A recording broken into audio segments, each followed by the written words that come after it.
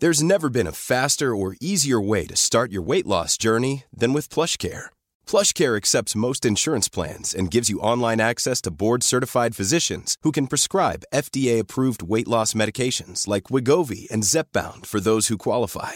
Take charge of your health and speak with a board-certified physician about a weight loss plan that's right for you. Get started today at plushcare.com/weightloss. That's plushcare.com/weightloss. plushcare.com/weightloss. Planning for your next trip? Elevate your travel style with Quince. Quince has all the jet-setting essentials you'll want for your next getaway, like European linen, premium luggage options, buttery soft Italian leather bags, and so much more. And is all priced at 50 to 80% less than similar brands. Plus, Quince only works with factories that use safe and ethical manufacturing practices. Pack your bags with high-quality essentials you'll be wearing for vacations to come with Quince. Go to quince.com/pack for free shipping and 365-day returns.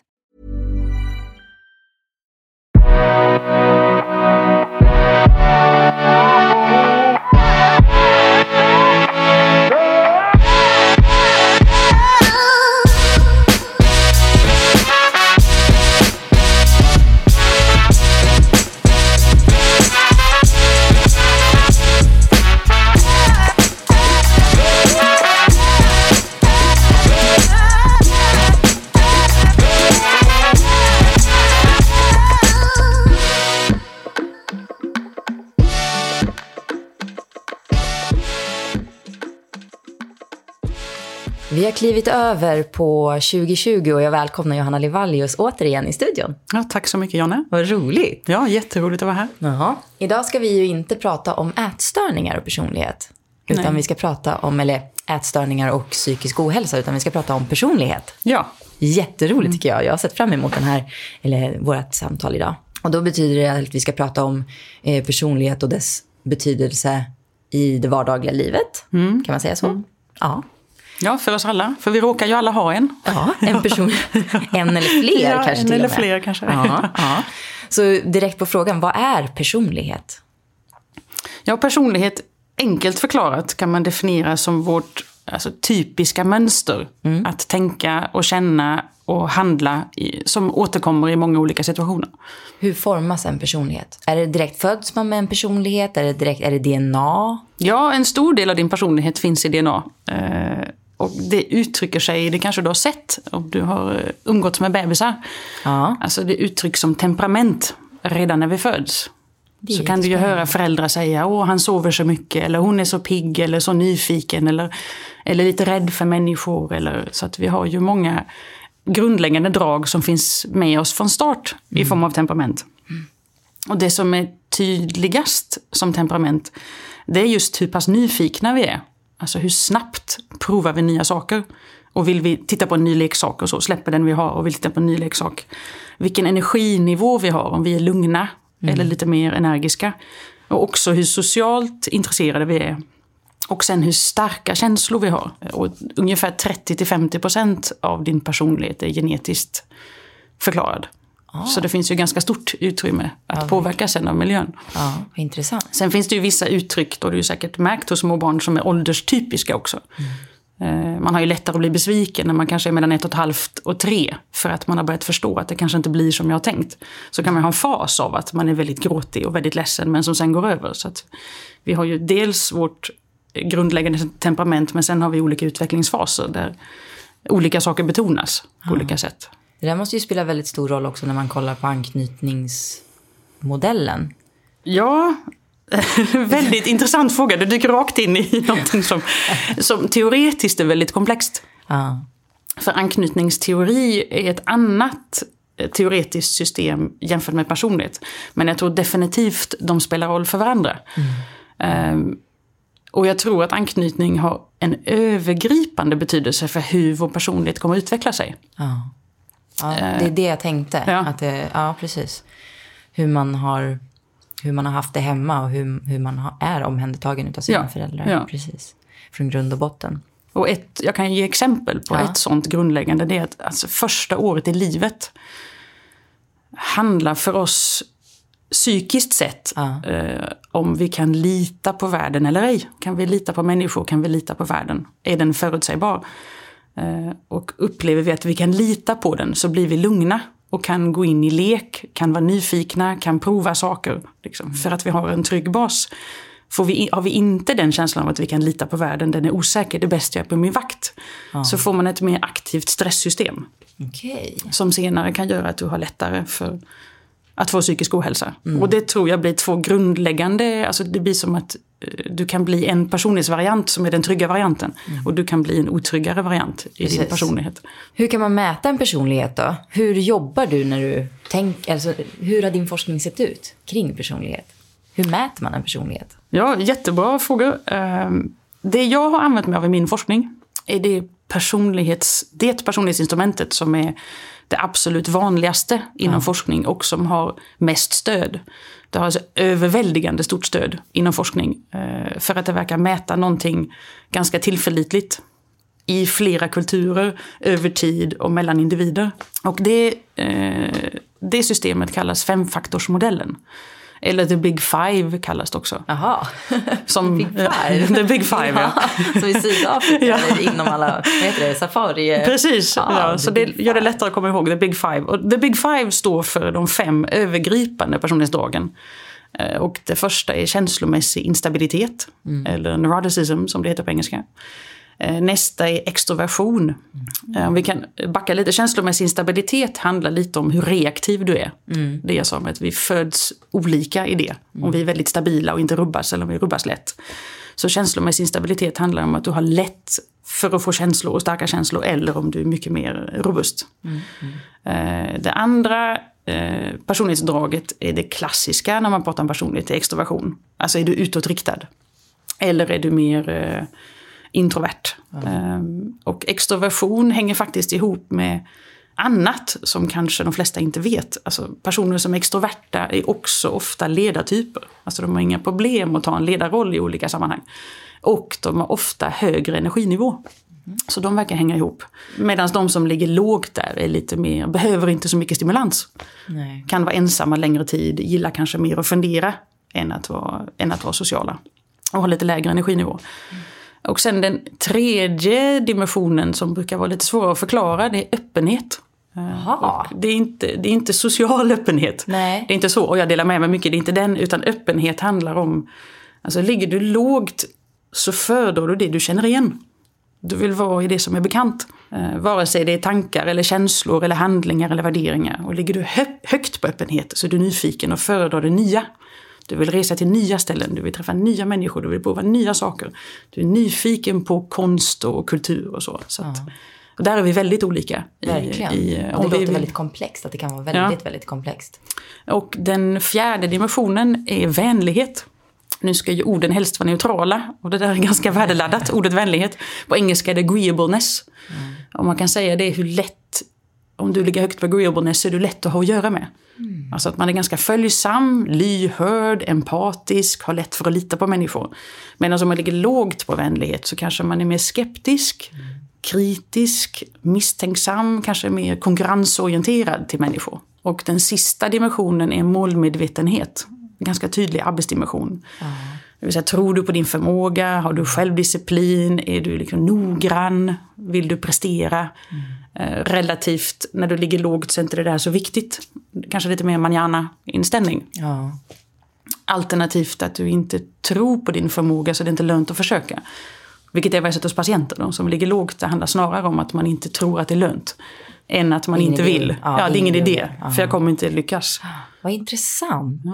För det här har ju verkligen, om man tänker att det här kan ju till och med gå i olika generationer. Hur mycket det nästan kollektivt smittar av sig på ett sätt. För nu kan man ju se väldigt mycket prestation när hela sociala medieindustrin som vi har pratat om tidigare. Ja. Nu talar jag bara från hur jag har sett på det. Ja. Och nu när du berättar om de olika personligheterna så är det nästan som att jag ser en generation på ungefär runt plus 3 år plus minus 3 år, runt 24. Att du kan se det här, prestationen. Att det handlar väldigt mycket om självsäkerheten i det hela. Det är otroligt intressant att du lyfter det här, för det finns en amerikansk och jag tror det är en finsk studie där man använt samma personlighetsinventorium från 20-talet och framåt. Okej. Och då kan man ju se generationsförändringar. Precis. Och det verkar finnas stöd för exakt det du säger. Att det blir mer prestationsorienterat. Och framförallt i den amerikanska studien så är det ju en teori om att vi har slagit sönder gemenskapen. Så det är mer av var och en för sig själv. Så istället för hjälpsamhet och att stötta varann och känna gemenskap så är det mer varje individ behöver bevisa sig värdig. Så det har blivit mer narcissistiskt i det avseendet och mer ensamt. Och det kanske kan förklara den psykiska ohälsan som har ökat. Det är deras teori i alla fall. Ja. Så det är väldigt intressant att titta på samma instrument över tid och se hur det förändrar sig eller mellan kulturer. Och jag tror inte att man kommer underfund med det här. Jag har ju suttit väldigt länge och jag är ju väldigt intresserad av det här. Och vi pratade lite grann om det i tidigare avsnitt med Dogge Doggelito. Och han sa det har blivit väldigt mycket ett jag-samhälle. Och vi satt och pratade om det här och han sa det är mycket mer jag-samhälle. Man är inte lika mycket gemenskap. Man delar inte så mycket. Så att jag är också sån som vill bara få ihop allihopa igen. Gemenskapen tillsammans. Han är likadan. Och vi har mycket gemensamma vänner där som bara försöker liksom få ihop det. Och det är också så här kulturellt. Men också att det kommer i olika åldersspann liksom. Vad intressant. Vad bra att du engagerar dig i det. Ja, men jag kan bli så ledsen när jag ser många i den yngre generationen som jag har hängt med. Blir otroligt deprimerade och vill inte vara med längre, precis så som du säger. Ja. För att de får en sån otrolig prestationsångest. Att alla ska bli någonting idag. Vilket sätter käppar i hjulet för också en personlighet. Ja, det blir också att misslyckanden och motgångar blir personliga. Ja. Så det blir som att man inte duger istället för att det händer alla och det ingår i livet. Det upptäcker jag också hos de unga. Att motgångar slår mycket hårdare för att man tror att det är en mätare på ens eget värde. Ja. Så ska det ju inte vara. Nej. Det blir för hårt. Ja, det blir för pressat.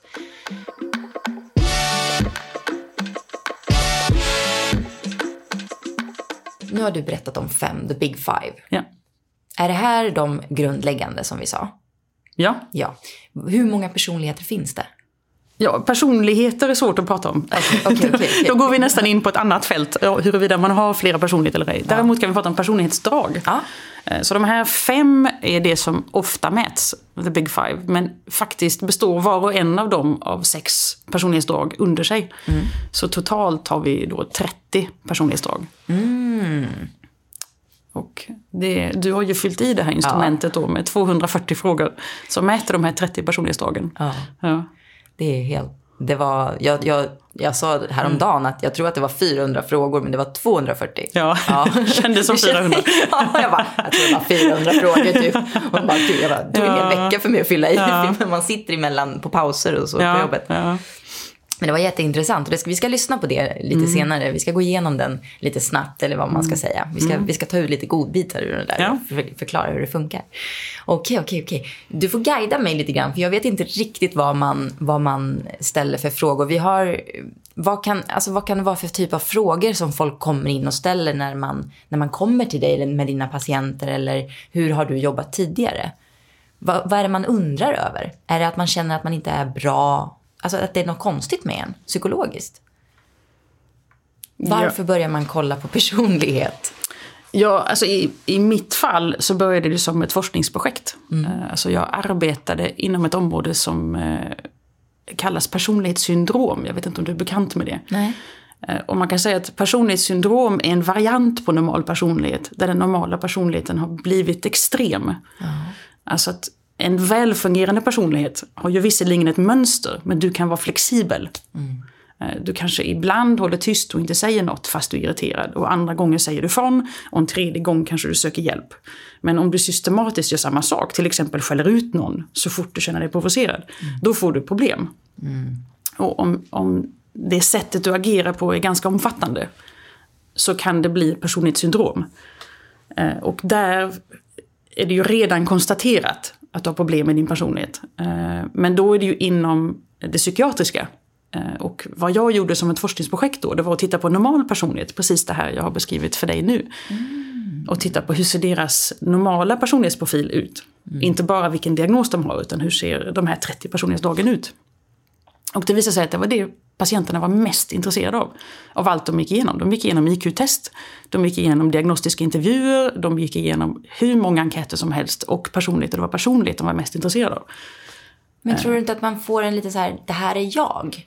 För det verkar det ju vara när man har gått igenom och läst, jag menar vi kan redan hoppa in lite grann snabbt på den. Det finns ju en bok som cirkulerar, eller 2 böcker som cirkulerar. Ja. Och det man märker är att jag tror hela Sverige har läst de här böckerna på ett eller annat sätt.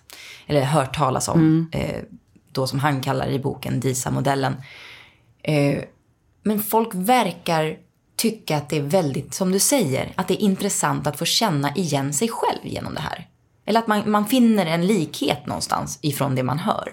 Jag vet inte vad det är. Vad kan det vara för någonting? Ja, jag tror det är en oerhörd nyfikenhet på hur fungerar jag och hur fungerar du egentligen. Men det är som att man vill sätta in sig själv i fack. Ja.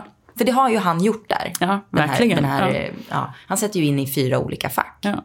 Och då kan det ju inte riktigt stämma. Men på lite så känner ju...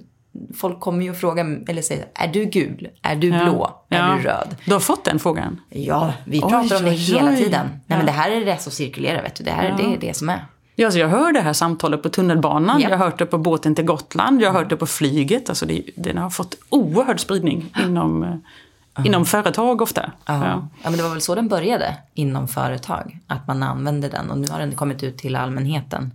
Ja, böckerna har kommit ut till allmänheten men det verkar som instrumentet används mest inom företagsvärlden. Och det ska ju betonas att det är ju... Jag blir ju glad, alltså det är oerhört roligt att människor vill förstå sig själv och andra bättre. Men det här ger en ganska ytlig och ibland missvisande förståelse. Att det går att dela in människor i 4 kategorier ut efter färger. Så att på ett sätt ser det som positivt att man blir nyfiken och kanske börjar prata om hur man fungerar. Men det riskerar ju också att det blir stelbent. Att man just tänker att en människa reagerar likadant alltid bara för att man är gul. Eller röd, eller grön, eller blå. Och reagerar man likadant alltid, då är det ju personlighetssyndrom. Då är det inte normal personlighet. Så att när vi gör så med varandra så missar vi att vi alla liksom faktiskt har ett spann vi kan agera utifrån. Och det är också det som du sa innan om personligheter. Då har vi också delat in det i 4 typer. Som att det bara finns det. Medan det som du har fyllt i, då tittar man på 30 personlighetsdrag.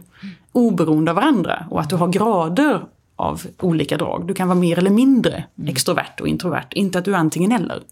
Liksom, så att det är lite mer komplext än bara 4 mycket mer komplext. Ja, och har väldigt lite forskningsstöd, ska jag betona också, den modellen. Den är ju en stor säljare, men den har ju inte visat sig hålla. Det har forskats oerhört lite på den. Så att jag hoppas att ni får gärna vara nyfikna och prata om det, men att ha en hälsosam skepsis. Ja, precis. Ja. För det är samma sak. Ännu en gång går jag in på det här med dating. Ja. Det är livsfarligt, för där har det också cirkulerat väldigt mycket. Ja, visst. Ja, men vi säger då att alla känner till Tinder till exempel. Då har man så här fått en fråga. Jag som har varit ute på Tinder en del. Och då har jag fått frågan så här. Jaha, vilken personlighetsmodell är du? Ja, vad menar du? Ja, är du grön, blå, gul eller blå? Eller vad det nu var. Och jag bara, jaha. Och då är det så här, nej, men då är vi alldeles för olika. Och så får man inte ens chansen liksom, att visa vem man är. Ja. Så bara så här, okej.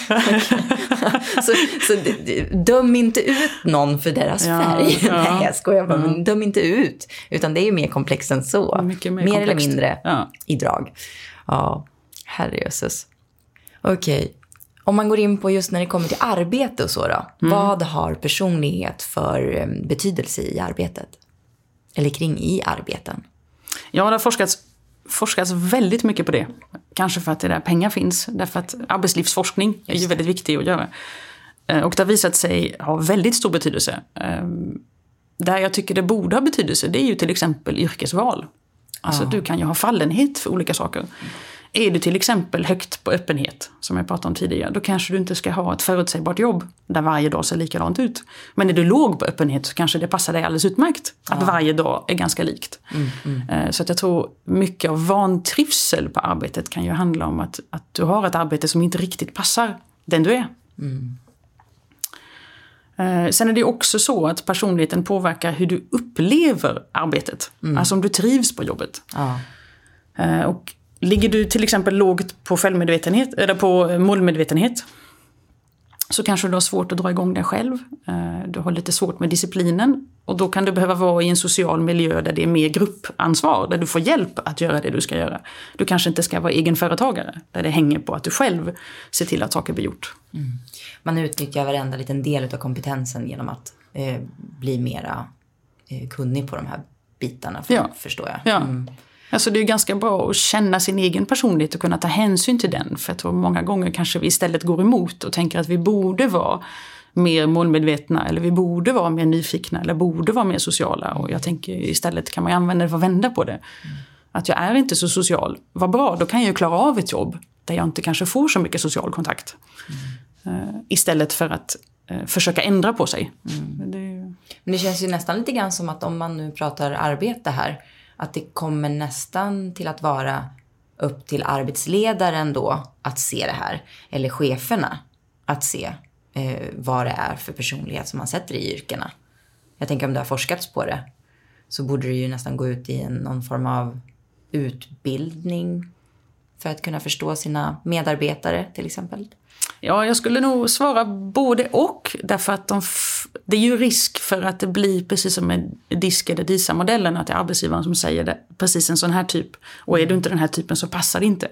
Ja, just det. Men alltså, i realiteten så är ju de flesta jobb ganska flexibla.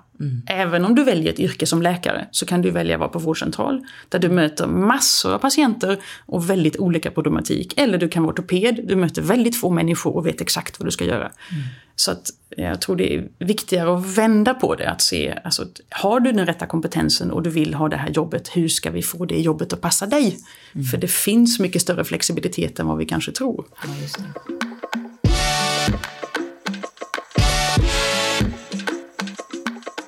Men om vi tänker att vi kan formas ganska mycket för att bara 30-50% är bestämt på förhand så kan vi ju sträva åt olika håll därför att vi kan ju påverka vår egen personlighet genom våra val. Så att det kanske kan inspirera till att tänka på det och ta tag i sig själv beroende på vad som är viktigt för en. Och man kan säga till vår fördel så finns det en mognad i personlighet över tid. Så generellt på gruppnivå, om vi tittar på svenskar till exempel, så över tid så blir vi faktiskt mer känslomässigt stabila. Aha. Kanske du har märkt själv? Ja, absolut. Ja, vad bra. Du följer normen. Jag följer normen, känner jag. Vi blir också vänligare. Vi blir lättare att ha att göra med. Vi är inte så taggiga och vi blir mer målmedvetna.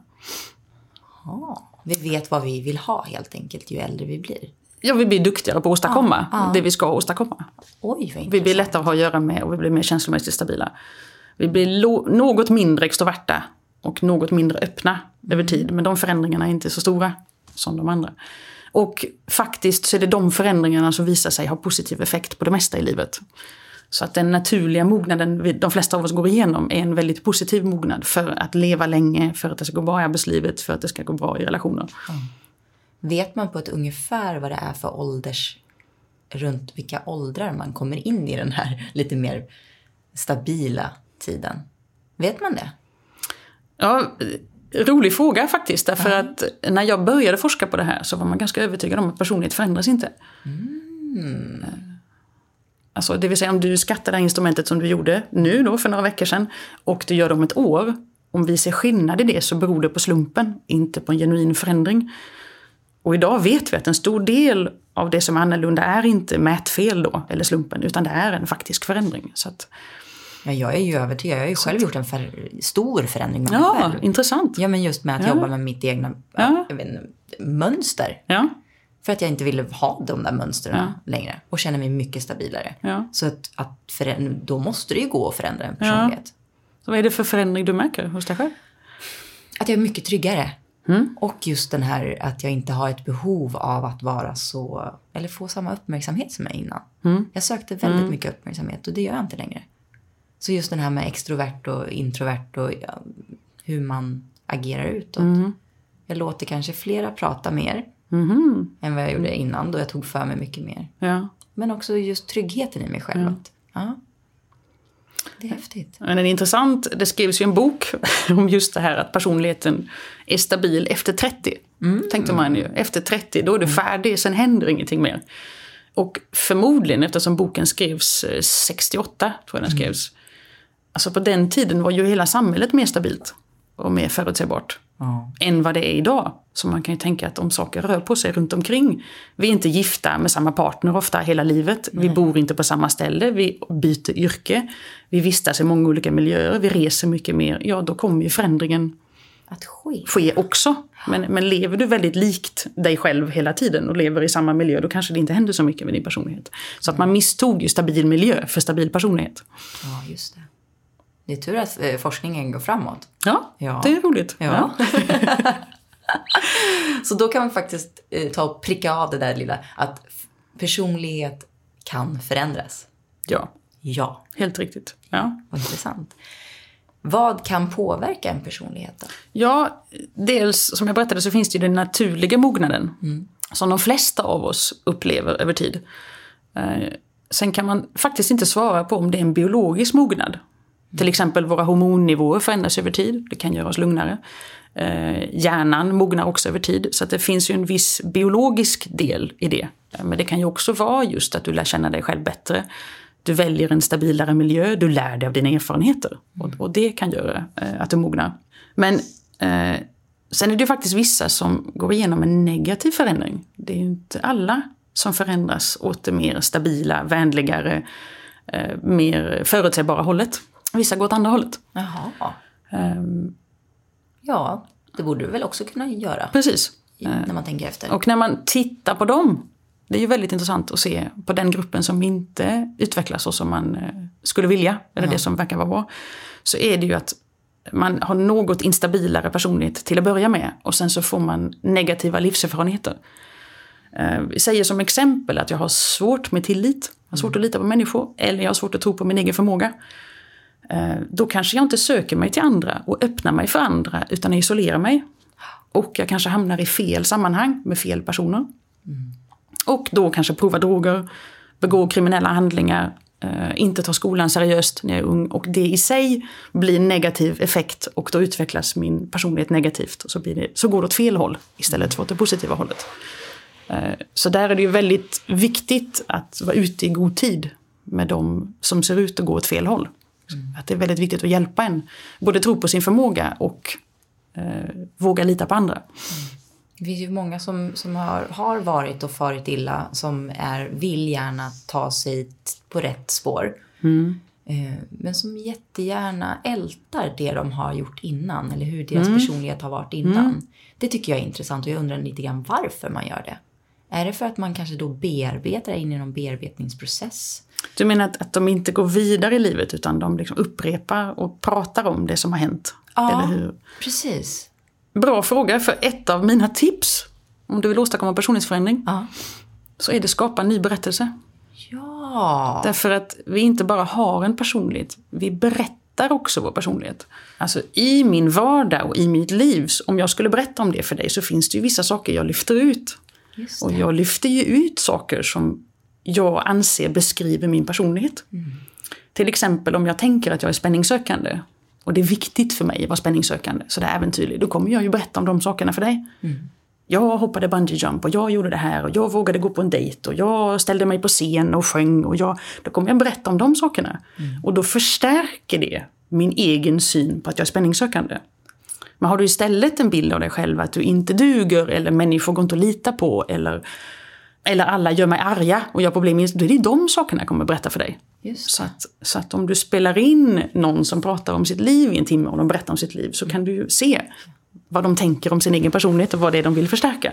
Exakt, och det är ju alltid svårare när du är i det, att se det utifrån. Men sen när jag själv har hört det från andra, så reagerar jag på det och tänker, men varför är vi kvar i någonting som vi har varit? Vem är du nu då? Eller vem vill du vara? Okej, nu har vi lyssnat på det där. Du har gjort det här tidigare. Det var ett misstag. Du vill inte hålla på med droger längre. Du vill inte hålla på med att dricka för mycket alkohol. Men vem vill du vara? Och vem är din framtida jag? Tänker jag då. Och det är lite så du menar, att man ska börja skapa den bilden man vill vara av sig själv. Ja, så det är intressant att du har förstått det själv. Ja. Alltså, jag blir alldeles förvånad själv. Ja, vad häftigt. Och jag tänker, alltså, en anledning till att man gör så, att man förstärker sitt förflutna och återberättar det och beskriver sin personlighet, vare sig man tycker om den eller ej, det är ju att det också ger dig en känsla av identitet. Man kan känna sig ganska vilsen om man inte vet vem man är. Just det. Och du kanske upptäckte, alltså i tonår någonstans börjar man ju fundera på vem man är och hur man är i relation till andra. Och så börjar man prata och fråga och lyssna och berätta. Så att det här identitetsskapandet som personlighet är ju väldigt viktigt för oss några år i livet. Men mognadsmässigt ska vi sen släppa den. Men det ger ju dig, särskilt om du inte har någon trygghet i att du tillhör en familj eller du tillhör ett land eller du tillhör en religion. Alltså vi har inte så stark förankring idag i någonting annat. Då kanske personligheten och identiteten blir en förankring. Då kan jag åtminstone hålla mig i det. Att jag vet vem jag är och hur jag fungerar. Men den, precis som du säger, den kan ju bli begränsande. Den kan bli hämmande. Den kan göra att du återfaller då i missbruk. Liksom för att du kan inte se att du kan släppa den. Och det finns andra möjligheter. Det är som en kärleksrelation. Ja. Den kan ju vara väldigt olycklig, men det är svårt att lämna den. Ja. Det kan ju vara samma med ens identitet och ens personlighet. Att det här är ju jag, och då känner jag att jag vet det åtminstone. Det kan ta många år innan man vågar ta klivet ut att nej, jag vill vara någon annan. Eller jag vill bygga upp en ny personlighet. Ja, det är en svår process, verkligen. Det är lite så som jag upplever nu faktiskt. Jag kan ju bara tala utifrån mig själv. Jag upplever att jag har klivit in i en ny personlighet. Men jag har fortfarande grundbas Jonna kvar. Ja. Den här roliga, härliga, glada, sprudlande tjejen. Men en tryggare Jonna håller på att kliva in. Och jag är stolt. Det är kul.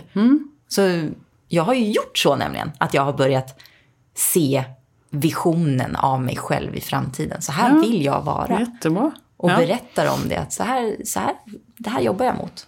Så det är ju mitt tips. Gör det. För nu verkar det ju vara så att det funkar verkligen bra. Gör det. Sätt upp det. Aha. Och du kan ju stödja dig mot en jätteintressant studie. Då frågar man människor, upplever du att det har förändrats de senaste 10 åren personlighetsmässigt?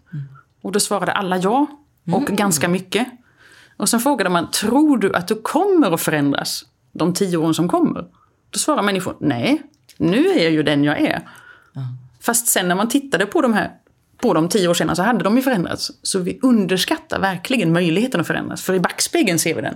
Men vi har svårt att tänka oss det framåt. Så att man kan verkligen hjälpa sig själv och tänka liksom, hur skulle jag vilja vara? Vad skulle jag vilja utveckla och så sträva ditåt? Exakt. Det här är så bra tips till alla lyssnare. Det är så magiskt att höra. Vad roligt.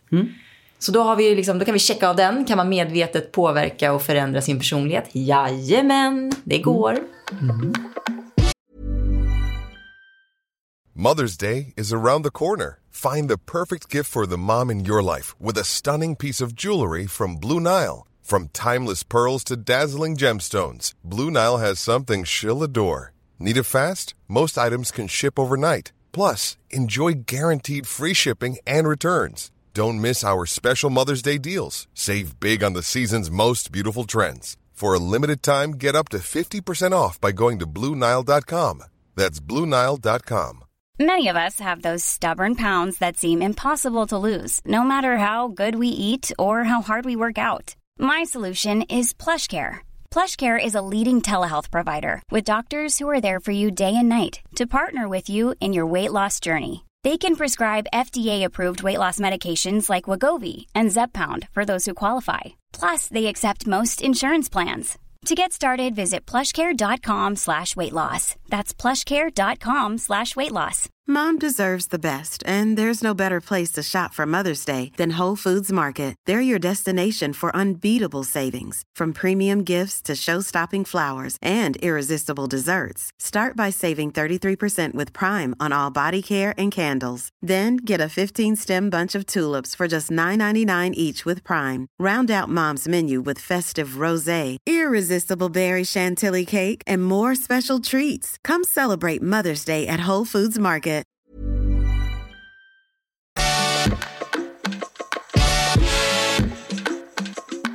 Har personligheten någon betydelse vid psykisk sjukdom? Hur? Det har det. Ja. Det har faktiskt en större betydelse än vad man har trott. Dels så har det betydelse för risken att insjukna i psykisk sjukdom. Framförallt är det om du ligger högt på känslomässig instabilitet. Då har du en större tendens att tänka negativa tankar, känna ångest, känna depressivitet, känna ilska, känna stress. Och det ökar dramatiskt risken för depression eller olika ångestsjukdomar. Så det är en av de mest starkaste bidragande orsakerna till psykisk ohälsa. Det är det här just att vara känslomässigt instabil. Så det är ju risken för psykisk sjukdom, men också risken att återfalla i till exempel depression. Sen är det också svårighetsgraden. Alltså ju mer känslomässigt instabil du är, ju mer deprimerad kan du bli. Men sen personligheten handlar ju också om dina copingstrategier. Alltså när du mår dåligt, när det händer det jobbiga saker i livet, kämpar du hårdare? Ger du upp? Ringer du en kompis? Blir du nyfiken och tycker det är spännande? Tänker du att det är ditt eget fel? Tänker du att det är andras fel? Alltså dina mönster av hur du tänker kring utmaningar du möter påverkar verkligen risken för psykisk sjukdom. Till exempel så har ju vissa draget perfektionistiska drag. Så när man står inför utmaningar så kämpar man hårdare. Man blir mer noggrann, man blir mer tvångsmässig. Och blir det en väldigt stark stressor så får du ju till slut, så kan du få en utmattningsdepression. Därför att du kämpar för du tror att det är realistiskt. Du tror att om jag bara kämpar hårdare så kommer det gå. Och så går du till slut i väggen. Och det är ju personlighetsdrag som ofta handlar om att man inte tänker att man är tillräckligt bra som man är och att man måste kämpa hårdare och man måste vara noggrannare och man måste... Så att det är en tydlig personlighetskoppling. Och sen är det också framtidstro. Alltså tror du det är lönt att kämpa? Tror du att det går att lösa problemet eller ej? Gör du inte det så ger du upp. Så det är också kopplat till psykisk ohälsa. Och sen en annan sak som vi pratar alldeles för lite om när det gäller psykisk sjukdom, det är ju att personligheten innehåller också dina starka sidor. Ja, visst. Så att det är också hur mycket du kan använda dig av. Att du till exempel har nära till humor. Att du kan vara nyfiken. Att du är socialt intresserad. Det kan ju ta dig ur när du mår dåligt. Du går på en fest. Du går på en konstutställning. Du tar en promenad. Alltså att du tar in världen. Alltså det finns ju...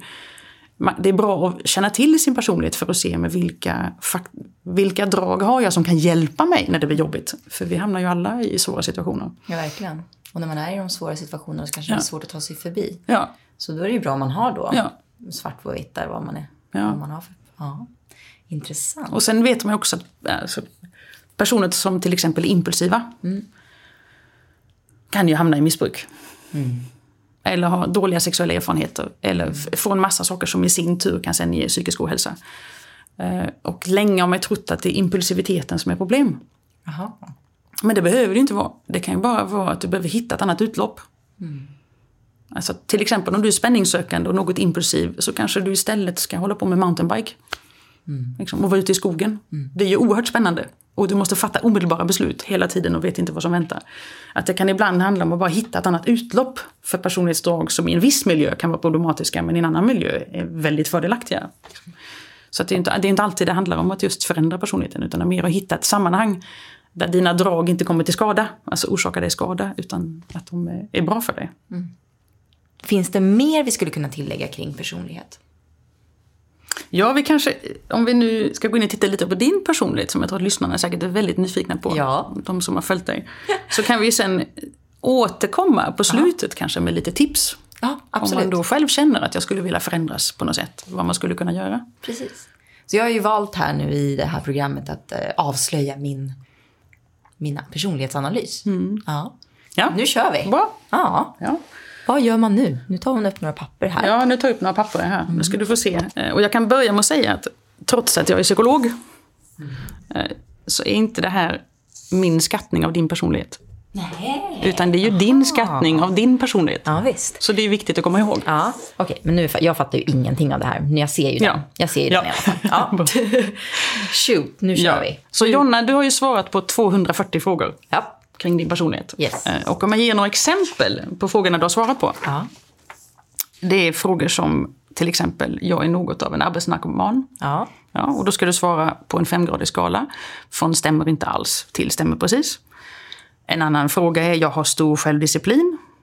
En tredje fråga är, jag är lätt för att skratta. Så 240 frågor av den här typen. Som det har visat sig ganska lätt för människor att svara på. Alltså från 12 års ålder så är man ganska bra på att kunna skatta sig själv på sådana här frågor. Och summerar man de frågorna så blir det då 30 personlighetsdrag. Och vad vi kommer titta på nu, det är hur din personlighet ser ut i relation till svenska kvinnor. Okej. Mellan 18 och 45 ungefär. Så att vi har en normalgrupp kvinnor som har svarat på det här instrumentet. Flera hundra. Och så har vi dig. Och så kan vi se hur du ser ut i relation till dem. Ja.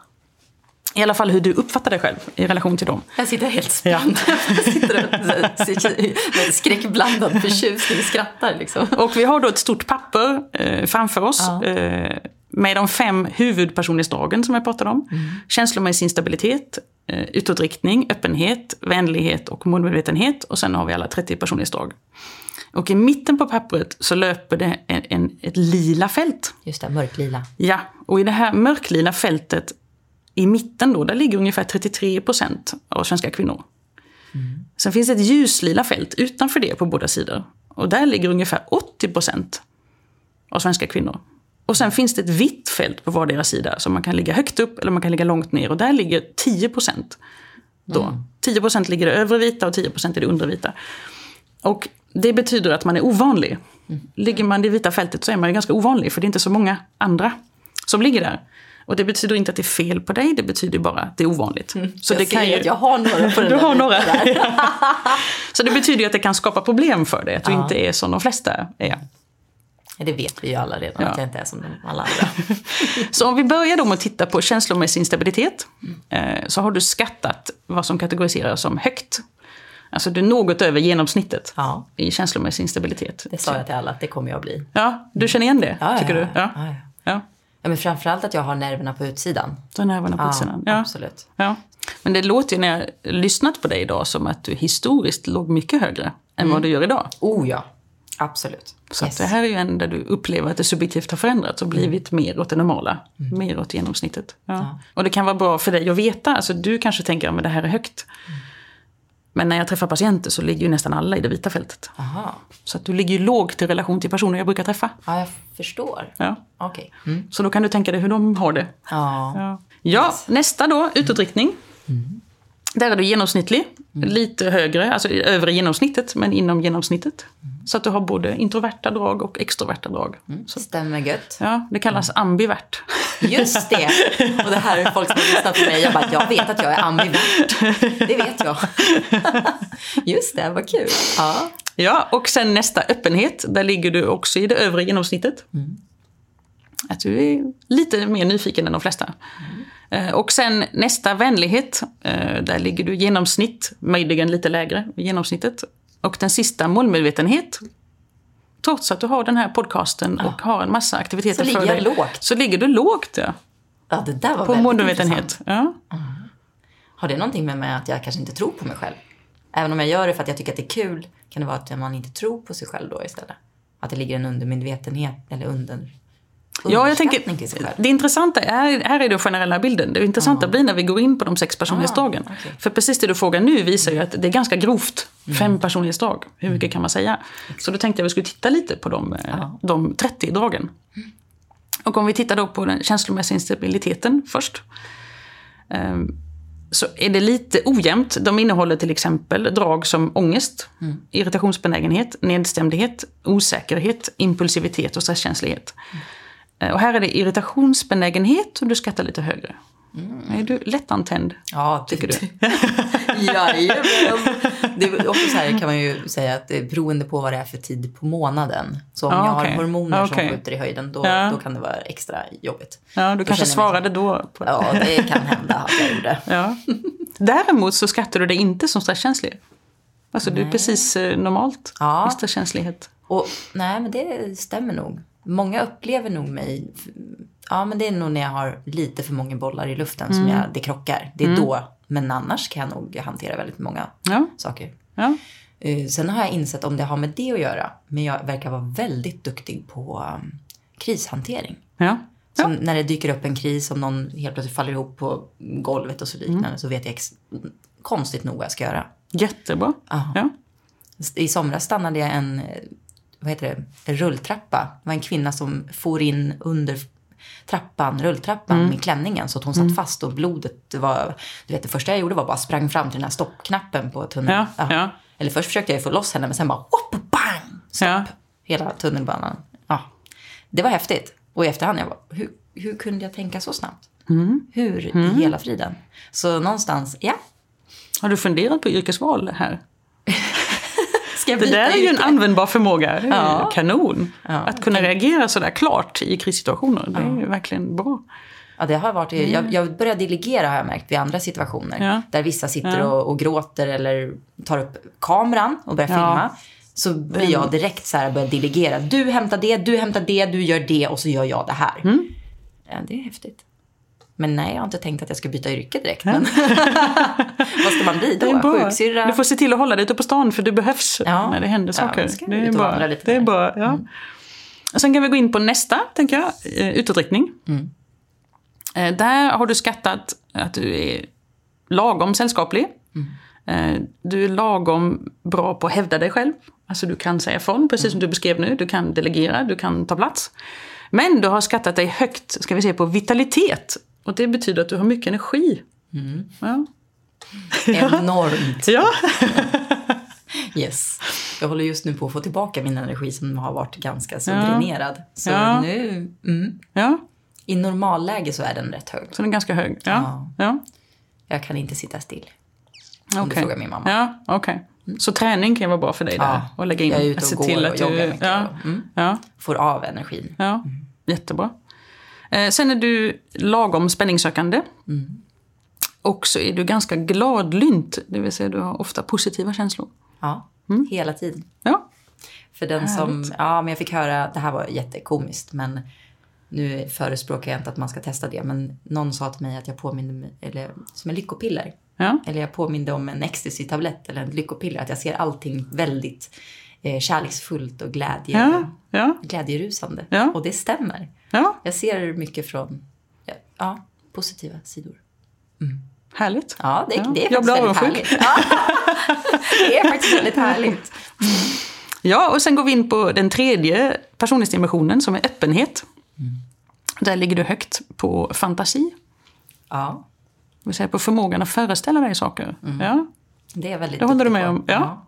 Jag brukar säga att en av mina bästa vänner, Tess, hon är innovativ när det kommer till fantasi. Hon kan se saker utifrån ett svart hål. Så kan hon skapa utifrån det. Medan jag är mer kreativ. Ja. Så att ser jag en mix här så kan jag fantisera den väldigt tydligt så. Men när jag ser ett svart hål så är det... Nu har jag övat upp den lite mer faktiskt. Men förr har jag varit väldigt mycket så att... Ja. Så det stämmer. Jag har väldigt hög fantasi faktiskt.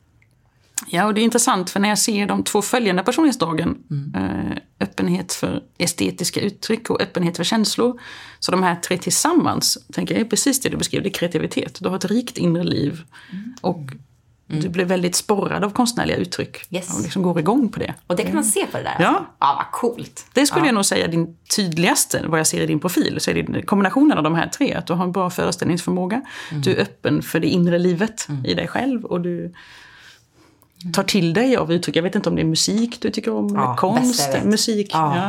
Bästa jag vet. Ja. Så jag kan nog skapa vad som helst utifrån musik faktiskt. Så länge jag får leva med musik och i tystnad, då blir det för mycket. Då blir det för mycket kreativitet. Då kommer bollarna skjuter liksom åt alla håll. Ja, med din energinivå också. Så. Ja, precis. Men du spelar inget instrument? Eller? Nej, men jag har sjungit mycket. Jag har sjungit mycket, ja. Jag tycker det är jättekul. Vad spännande. Men sen när det kommer till att prova nya saker, där ligger du lågt. Ja, men jag kan nog vara rätt reserverad. Så du är väldigt öppen inom dig. Ja. Men när det kommer till att prova... Det stämmer nog.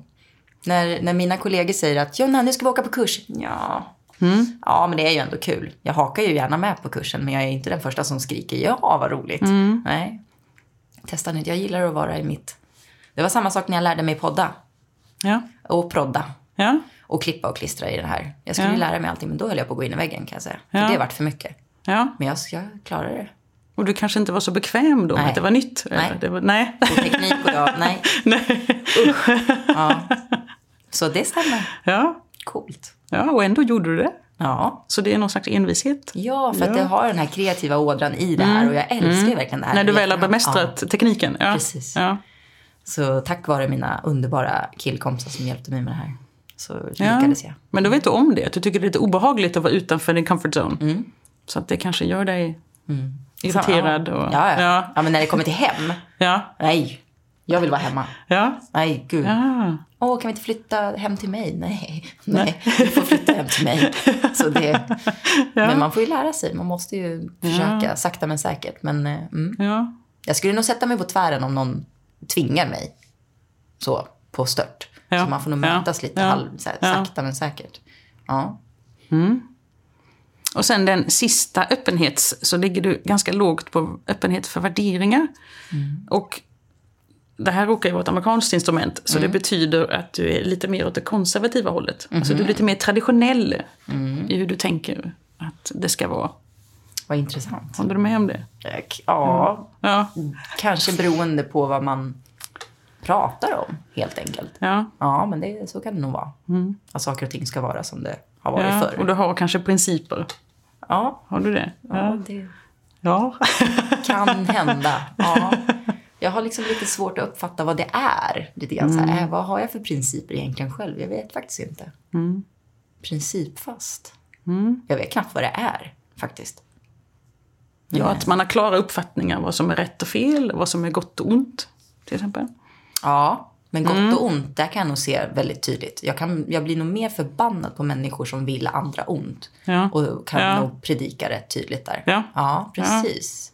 Ja, det är en värderingsdimension. Ja. Så till skillnad från många av mina vänner till exempel, så kan ju jag tydligt säga att nej, men det där var en god handling och det där var en ond handling. Ja, men hur vet du det? Ja, men jag känner det. Det är väldigt tydligt för mig. Ja. Och kanske också att du är upptagen av det. Alltså att du just vill prata om det. Ja. Ja, det stämmer. Ja, precis. Och sen nästa dimension var vänlighet. Och där skattar du lite i det lägre spannet på tillit. Nej, ja, men det kan nog ha mycket sådär med att man inte riktigt litar, att det har varit lite lynnigt i mitt tidigare liv. Ja. Men faktiskt. Så det tar lite tid att vinna ditt förtroende. Ja. Däremot visar jag med mycket kärlek och vänskap i början. Och så. Att jag kan visa. Men när folk ska ge mig någonting, då litar jag inte riktigt med någon. Att ta emot är svårare än att ge. Ja. Så jag kan hänga med någon väldigt mycket. Eller, det är som mina bästa vänner. Ja. De kommer ju vara där forever. De har ju vunnit mitt hjärta. Liksom. Vi vet allt om varandra. Men när det är nya personligheter som kommer in i... Och ta sig in där. Ja, det tar nog man tror nog att man kommer mig nära snabbt. Ja. Men det gör man nog inte. Nej, det stämmer nog. Det är först när du tar emot som man vet att man har kommit nära då. Ja, kanske. Ja. Och när det sker, det känns nog. Jag vet inte. Ja, och sen ligger du genomsnittligt på att du är rätt fram. Alltså det vill säga att man säger som det är. Alltså du kan både linda in och vara rak. Att du kan balansera det. Också att du är lagom osjälvisk. Det vill säga du kan uttrycka dina behov, men du kan också ta hänsyn till andras behov. Du ligger inte så högt på följsamhet, där ligger du lågt. Jag är inte så följsam, menar du? Du är inte så följsam. Nej, men det kan nog stämma. Ja. Jag har varit trotsig som 17. Hela min uppväxt. Så det stämmer. Ja, men så ligger du högt på blygsamhet. Det vill säga du är inte skrytsam. Nej, det är jag nog inte. Jag har varit. Du har varit? Ja, har du blivit mer blygsam? Ja. Jag kan välja mina områden att prata om. Okay. Men vissa kan ju uppfattas som otroligt skrytiga för att de berättar om hela sitt liv och hur duktiga de har varit hela sitt liv och så vidare och så vidare. Nej, det är nog andra som får berätta så om mig faktiskt. Det stämmer. Och sen uppfattar du dig som en mjukis? Ja. Är det blödig och så också? Det sista personen, ja precis. Det sista, hur starkt du berörs. Alltså din empatiska förmåga. Ja. Men det är någonting som jag har ändrat på den senaste tiden. Och jag vet inte om det sitter ihop med det vi pratade om innan. Att jag inte riktigt litar på människor. Men jag tycker att jag har blivit mera känslokall. Att jag har byggt upp en mur mot vissa människor. Eller vissa personligheter. Men som kanske har varit hälsosamt, låter det som då. Att du ska skydda dig. Men jag kan upplevas elak. Jag kan upplevas att jag blockerar människor som vissa anses inte behövs eller ska blockeras. Men som jag kanske ser att de har ett underliggande, nästan så här omvänd psykologi. Att de har en baktanke som är otrevlig. Då kan jag bli riktigt iskall. Så det är personer man ska sätta gränser mot. Du tänker, för att inte utnyttjas, låter det som. Precis. Så jag menar att du kan läsa nyanser som andra kanske missar. Ja. Men blödig, absolut. Ja. Superblödig. Ja, så du gråter till film och sådär. Ja, hela tiden. Framförallt film. Jag är ju så här sucker for love liksom. Jag tycker alla såna här romantiska slut. Disney-filmer är det bästa jag vet. Ja. Men ja, och mycket känna in med känslor. Med mina vänner och nära och kära. Ja, det låg ju högt både på öppenhet för känslor och att du är ömsint. Så att, ja, det förstår jag. De du litar på, där blir det blödigt. Ja, då gråter vi. Då är det gråtkalas. Ja, sen om vi går in på den sista dimensionen, målmedvetenhet. Så skattar du som genomsnittet på duglighet, det vill säga din tro på din förmåga. Den är som folk är mest. Jag tänker att du har en balanserad tro, du har ingen övertro, men du har inte heller en undertro på dig själv. Skönt. Så det är kanske det som gör att du har vågat göra något sånt här, till exempel. Ja. Sen på ordningsamhet ligger du lågt. Är det stökigt hemma? Ja, jag har ett ordning. Ja, det skulle jag nog vilja säga. Organiserat kaos. Ja, och jag tänker det är väldigt bra. Okej, jag ligger också själv lågt på ordningsamhet. Att det är bra för att det är plågsamt att leva med tvångsmässighet. Ja. Att allt måste vara i perfekt ordning. Så tänker jag att det är inte lätt att leva med. Det är viktigt att kunna släppa saker och göra det lite lagom. Jag mår ju väldigt bra när jag får det väldigt strukturerat och fint omkring mig. Men jag är inte sån. Så jag skulle nog tycka att det var jobbigt att leva med någon som var väldigt perfektionist. Ja. Och hade allting sterilt och rent och snyggt. Det skulle inte jag klara av. Ja. Då backar jag direkt. Ja. Det är ju viktigt i partnerval här. Vilka drag är viktiga om du ska tänka dig en partner här? Vad är det som är... Ja. Och han får gärna vara mer slarvig än du, men inte mer noggrann. Ja, oj vad svårt. Det kan ju vara jobbigt om de är jätteslarviga alltså. Ja, precis. Det kan det ju vara. Så extremerna kanske du inte vill. Nej. Inga extremer. Inga extremer. Ja, och sen ett drag som du ligger lågt på också, det är samvetsgrannhet. Oj, det vet jag inte ens vad det betyder. Samvete. Ja, samvetsgrannhet, ligger du högt så är det viktigt att följa lagar. Alltså man är väldigt plikttrogen. Jag låg väldigt lågt på den. Att göra rätt, du ligger lågt på den. Nej, jag bryter hellre lagar. Jag håller mig till dem. Så att oftast personer som du tänker att men det där gäller andra, det gäller inte mig. Så att du kan du avgör själv lite grann vad som gäller. Är det här ett avslöjande som är jobbigt? Vi kan klippa bort det. Ja, precis. Nej, men det är ju någonting som jag har tänkt på, som jag försöker förbättra mig. Att, jag tänker ju så här att det är självklart att man ska följa allting. Och jag är inte bättre än någon annan eller ska ändra på någonting jämfört med någon annan. Men det försiggår ibland. Att jag kan ifrågasätta, varför gjorde du så där? Vi ska göra det rätt och riktigt. Så gör jag inte det själv.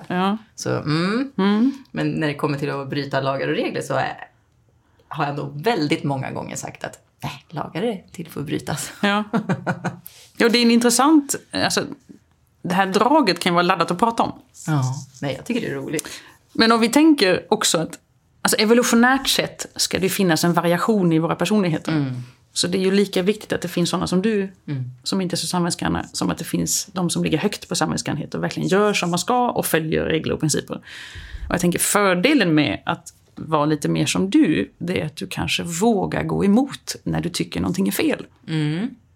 Alltså vissa bara, nej men det här säger lagen, det här måste vi göra så här, eller läraren eller chefen eller vem det nu är. Och du kanske går med på din egen övertygelse. Och sen det näst sista personlighetsdraget är självdisciplin. Och det är en av dem där du ligger extremt lågt, som det heter. Jag har ju också några PTs som får dunka liv i mig. Så det här med träning och... Nej. Ja, disciplinen ligger rätt låg. Ja. Det är något jag jobbar på. Hur navigerar du det? Det är ju inte lätt. Nej, jag är sån där som gör proven eller sitter och pluggar inför prov och sånt de sista dagarna. Eller gör uppsatserna under pistolhot liksom. Det funkar på dig? Ja, det funkar galant. Då gör jag sakerna. Jag tänker också det du nämnde i förbigåendet. Du har en PT. Kan ju också hjälpa.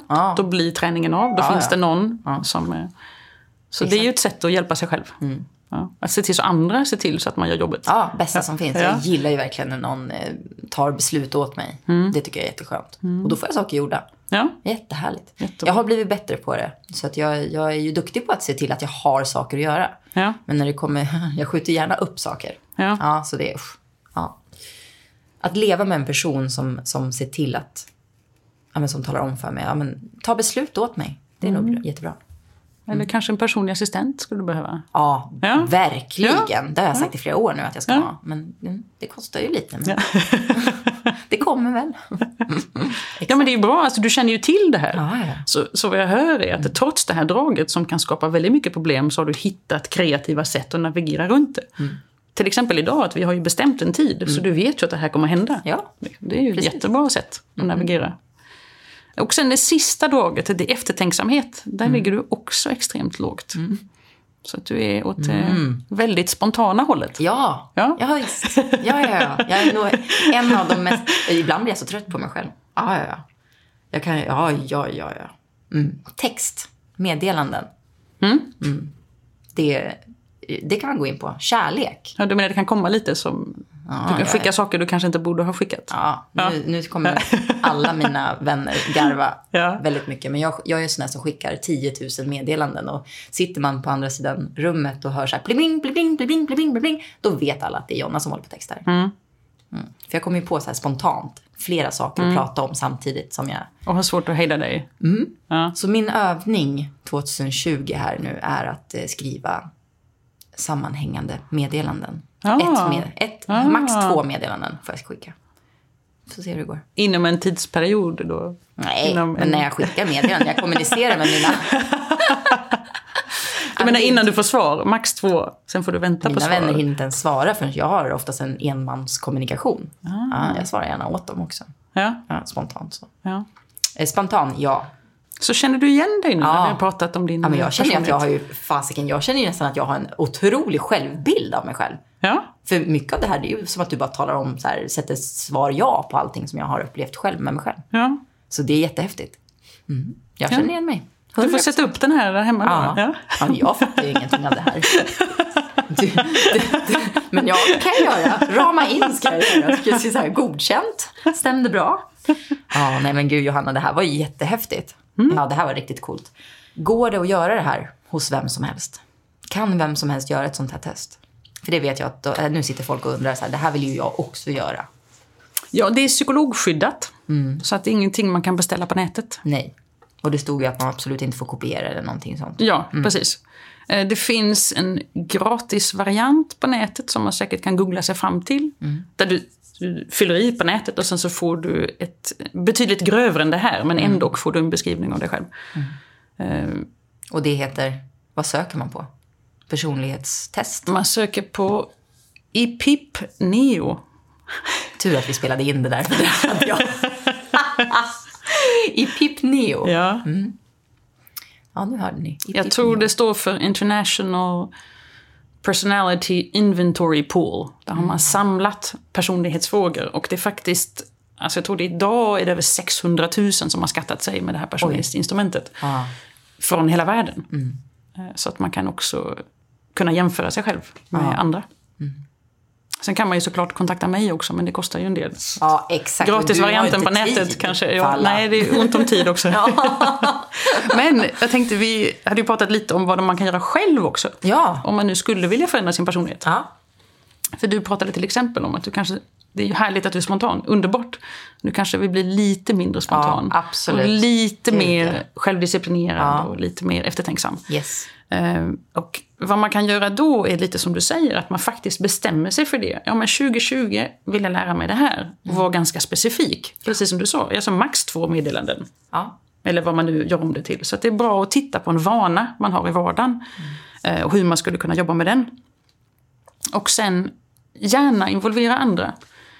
Alltså att dina vänner vet om att du vill förändra det här. Så att de kan påpeka. Så de kan påpeka och ge sin bild och fundera kring sig själva. För det blir mycket roligare om det finns ett gruppengagemang. Och det minskar också skammen. För det kan ju finnas en skam eller skuld i att man beställer resor för en massa pengar. Eller man gör någonting som kanske inte blev så bra. Och det är faktiskt svårare att förändras när vi skäms eller får skuldkänslor. Det är mycket lättare att förändras när vi känner oss inspirerade. Och känner att det är något positivt. Ja, visst. Och sen är det inte farligt att prova, skulle jag vilja säga. Alltså att upplever man att man sitter fast i sin personlighet. Till exempel man skulle vilja bli mer social men sitter bara hemma och kollar på Netflix. Så börja med små steg och börja med att testa saker. Det är inte så farligt. Alltså ibland gör man förändringar kanske allvarligare och större än vad de behöver vara. Alltså att förhålla sig till sin personlighet som någonting jag råkar ha just nu och som jag kan förändra genom att testa nya saker. Precis. Och det kan vara bara små rubbningar i vardagen. Där har jag ett tips, för att det där känner jag igen. Att välja ut eller titta på vilken av sina vänner som är som mest social och har mycket kompisgäng.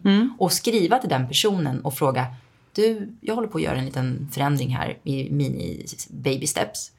Skulle jag någon gång få följa med på en fest eller ut på bio? För vissa går ju i grupper. Vissa gör ju väldigt mycket tillsammans och så vidare. Och vad gör det då om jag då som gör mina baby steps följer med någon gång ibland?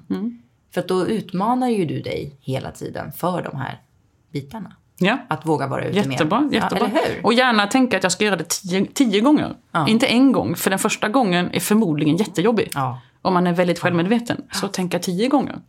Så att man kommer över den här pucken att det känns ovant och konstigt. För att det är ju klart, då håller du på att förändra någonting. Så att det känns alltid ovant, osäkert och obehagligt. Så att det är snarare att du är på rätt väg. Om det känns obehagligt så är du på rätt väg. Det är bara att fortsätta. Och sen skulle jag vilja säga det vi pratade om innan. Alltså att skapa en ny berättelse av dig själv. Exakt. Den visualiseringen. Ja, visualisera den du skulle vilja vara. Ja, det här är så bra. Ja. Det där visualiseringen. Alltså jag jobbar ju hela tiden med att prata med det med mina kunder. För det är ju så många som inte orkar eller har tid. Och samma sak som när man fixar håret. Om vi ska gå in liksom på mitt yrke. Alla vill se bra ut i håret. Men ingen orkar fixa på morgonen. Jag har förståelse för de som har barn. Små barn som klättrar omkring på en och så vidare. Men okej. Ge dig själv 10 minuter varje morgon. Vad kan jag åstadkomma på 10 minuter? Så det är ju jättebra. Visualisera. Hur ser det ut? Hur vill du se ut? Ja. Så börja någonstans. Och ge dig själv positiv feedback för det. Jag kanske inte går på varje fest, men jag kan gå på varannan fest. Eller jag var i alla fall där i en timme. Eller jag gjorde i alla fall det här. Alltså se det positiva i det du gör. Ja. Visualisering tycker jag är bland det bästa. Om vi verkligen ska se om du har gjort de här förändringarna för att motivera dig, för att hjälpa dig, så skulle du ju egentligen testa din personlighet om ett år igen. Och se. Ska vi mötas igen om ett år? Hur ser det ut med självdisciplinen och eftertänksamheten? Ja, faktiskt. Det var ingen dum idé. Vi får sätta upp ett mål. Nej, men vi säger faktiskt tack och adjö till våra lyssnare. Och tack så hemskt mycket, Johanna, för att du vill gästa mig igen. Ja, tack själv. Och välkommen åter framöver. Ja, tack så mycket. Ja. Puss och kram, hörni. Hej då!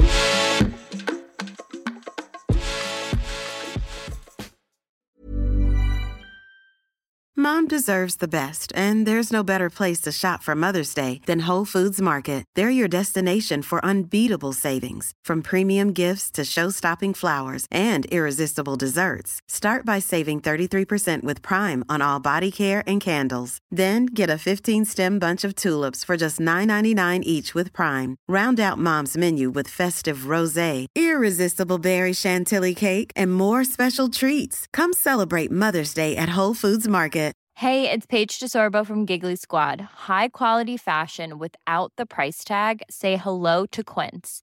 I'm snagging high-end essentials like cozy cashmere sweaters, sleek leather jackets, fine jewelry, and so much more. With Quince being 50 to 80% less than similar brands. And they partner with factories that prioritize safe, ethical, and responsible manufacturing. I love that. Luxury quality within reach. Go to quince.com/style to get free shipping and 365-day returns on your next order. Quince.com/style.